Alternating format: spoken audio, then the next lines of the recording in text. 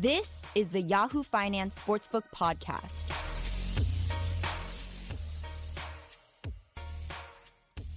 Yes, it is Sportsbook. We are back. Thank you for tuning in. It's another Thursday, or maybe you're listening to it on a different day. But if you're listening on Thursday morning, today, June 14, is our next Yahoo Finance Cryptocurrency Summit.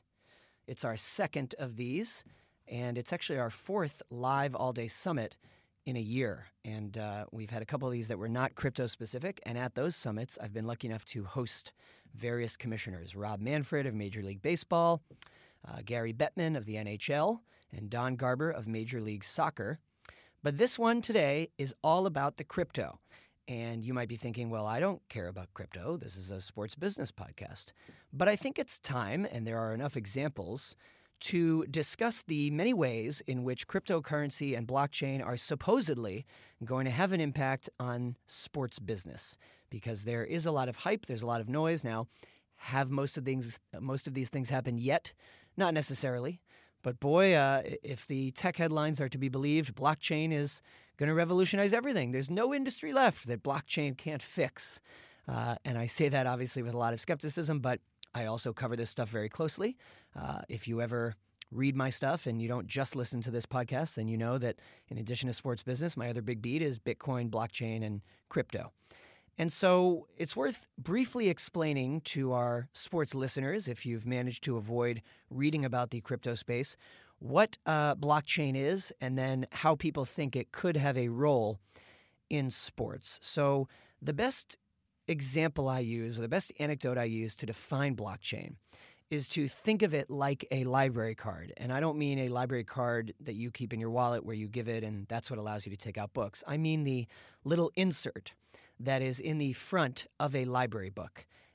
It is a record, and it lists all the different people who took out that book and when they took it out and when they returned it, and it's stamped. And that is like what blockchain is. Blockchain is really just as simple as a ledger in the cloud. Some people also say it's sort of like a giant shared public Google Doc. And it lists and records every single transaction that has ever been done in Bitcoin. So I send Bitcoin to Carrie, my producer on this podcast. I send her $5 in Bitcoin. It goes on the blockchain. You can quite literally find the address of the transaction and point to it. You can't see our names, but there are long strings of numbers and letters associated. That's why people call it semi-anonymous. It is not fully anonymous. And again, the blockchain is public. It is tamper-proof. It's immutable, which means it can't be changed or edited. So if I do something and it's recorded on the blockchain, the appeal is that it's a permanent record. And that has all kinds of uses for authenticating things and proving things and security. And again, by the way, to go back to my example, if Carrie then sends that $5 in Bitcoin that I sent her to someone else, that gets recorded on the blockchain. So how does this apply to sports? Well, when people say blockchain, and this is another reason headlines are silly when they say the blockchain, there isn't the blockchain. Now, yes, blockchain as a form of technology came along with the invention of Bitcoin in 2008, but now there are all kinds of different blockchains. So better to think of blockchain as a type of tech, just like there's cloud tech, there's mobile tech, there is blockchain technology. And another blockchain is Ethereum. Ether is a cryptocurrency like Bitcoin, and Ether runs on a blockchain, the Ethereum blockchain. Okay, so if all of that isn't exhausting enough and confusing, but I hope I simplified it a little, how does it apply to sports? Well, the best example that I can think of, and it's interesting to me, is sports memorabilia.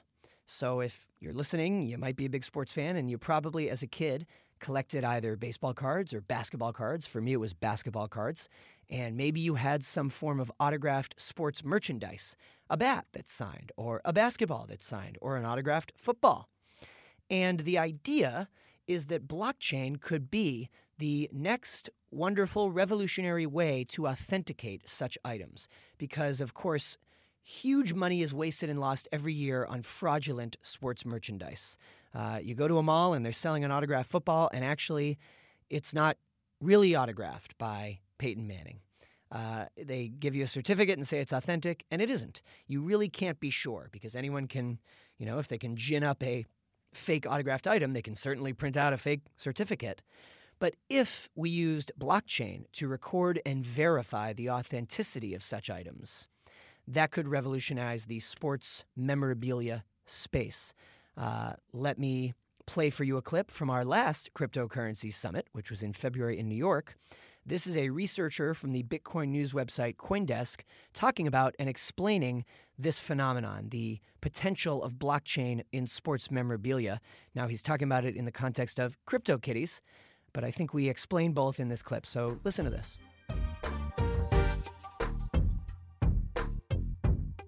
What is the significance of this? I mean, I think when most people saw that a game called CryptoKitties was going nuts and you had to pay in Ether to birth a digital kitten, people kind of roll their eyes. It's ridiculous. It looks like a joke. But of course, there was a business significance to CryptoKitties. Yeah, it's the extension of that anti-counterfeit quality of all of these coins. Because they have this counterfeit protection, you can actually apply that to memorabilia. So this is really the beginning of what we're going to see, I think anyway, for sports memorabilia, for the authentication of game-worn jerseys and cards and all kinds of other stuff. So it's an important initial step in a use case that is only just getting to the point where people can deploy it commercially. But the other thing that CryptoKitties did that was amazing is it actually helped propel the Ethereum blockchain to all-time transaction records. But also high fees. Also, yeah, a little higher. They went up percentage-wise, but they were still pretty reasonable. We weren't talking about, it wasn't like Bitcoin. These weren't $20 fees. They were still in the $1 range. So that day, anyway, that it hit those records and really showed the limits of the Ethereum blockchain and any blockchain. And it's a really good insight into what these platforms are capable of, and also to put pressure on what needs to happen for them to become more useful in the future. How soon can we expect something like a CryptoKitties that is more than a game of birthing digital cats? A similar platform that might have more business applications on a wide mainstream basis. Because we are dealing with that whole collectibles industry, I think it'll just take an entrepreneurial group to go ahead and do it. So it's the card industry. These guys have always been innovators. They've always been looking for a new product, and I imagine we'll start seeing a lot more of that in the near future.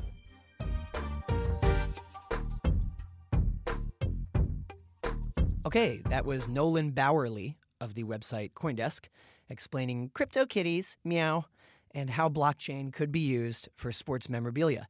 Now, there are a couple of other interesting examples of crypto or blockchain plus sports. I'll give you another one, the ICO boom. You've likely heard the acronym ICO, but maybe you don't understand it. Maybe you've invested in one, which is highly risky. I hope you haven't. It stands for Initial Coin Offering. So the idea is, unlike an IPO, where you are offering shares in a company that is quite literally equity, you have a piece of the company's success. Instead, in an ICO, you offer people tokens that you've created. So at the point at which they buy the tokens have no value, none. But the hope is that as the cryptocurrency they're launching, or as the company they're launching gains success and gains use and adoption, your token will also gain in value. And that might sound to you basically like a stock, but it's really not. And I've written at Yahoo Finance as a warning, an ICO is not like an IPO. You are not getting any actual voting rights. You're not getting any actual piece of the company. You just own some tokens that might remain useless. Nonetheless, new internet companies have raised hundreds of millions of dollars, in many cases in a matter of minutes, by doing ICOs. Now to bring it back to sports, surprise, a number of athletes, current and retired, have backed and endorsed and hawked ICOs. Richard Sherman has done it, of the Seahawks, soon no longer of the Seahawks. Floyd Mayweather, the boxer, has done it. He backed an ICO that was quickly investigated by the SEC. And these things are, as I said, extremely speculative, risky. The company offering the tokens for sale owes you nothing. They just want you to buy up the tokens. In fact, fun little story that just happened as we record this. Kik, K-I-K, which is an early chat app. It actually predates Snapchat. It's Canadian. It has a lot of users. Kik recently did an ICO, an initial coin offering, to launch a token called KIN, K-I-N. They sold $100 million worth of the KIN token. So it was a hugely successful ICO, and these ICOs happen on blockchain. The offerings are built on the back of and carried out on blockchain technology. And yet, even after that successful ICO, the Kik CEO said, blockchain, He's already come out and said blockchain should not be used by, or almost no one should use blockchain. That's what he said. And of course, people in the crypto industry quickly, were angry about that, and there was a backlash, sort of like, how dare he? But, that's the risk of these ICOs, is that people can do them even when they really don't believe in the technology at all. And then they're basically saying, hey, thanks for the funding. So that's another form of sports connection. And I'll give you one more to bring it back to the CryptoKitties mention. CryptoKitties, that game where you can collect and trade digital kittens. And the reason it works on Ethereum blockchain is because no one can duplicate the kittens. They are unique. Blockchain is tamper-proof, and that's why blockchain is useful for verifying sports memorabilia. And another use case of blockchain, people say, betting. Surprise, surprise, betting. Shocker, we're talking about something as risky as ICOs and cryptocurrency, and then you're talking about gambling. Some people might say that when you invest in an ICO, that is already gambling. But as you know, if you've been listening to our podcast, as we recently covered 2 episodes ago, New Jersey won its Supreme Court sports betting case, and it means that soon enough, individual states on a state-by-state basis will legalize sports gambling in their state. And when you do gambling and when you talk about recording bets rather than dealing with shady bookies, you know what people are already saying would be useful for recording bets? Blockchain. Surprise, surprise.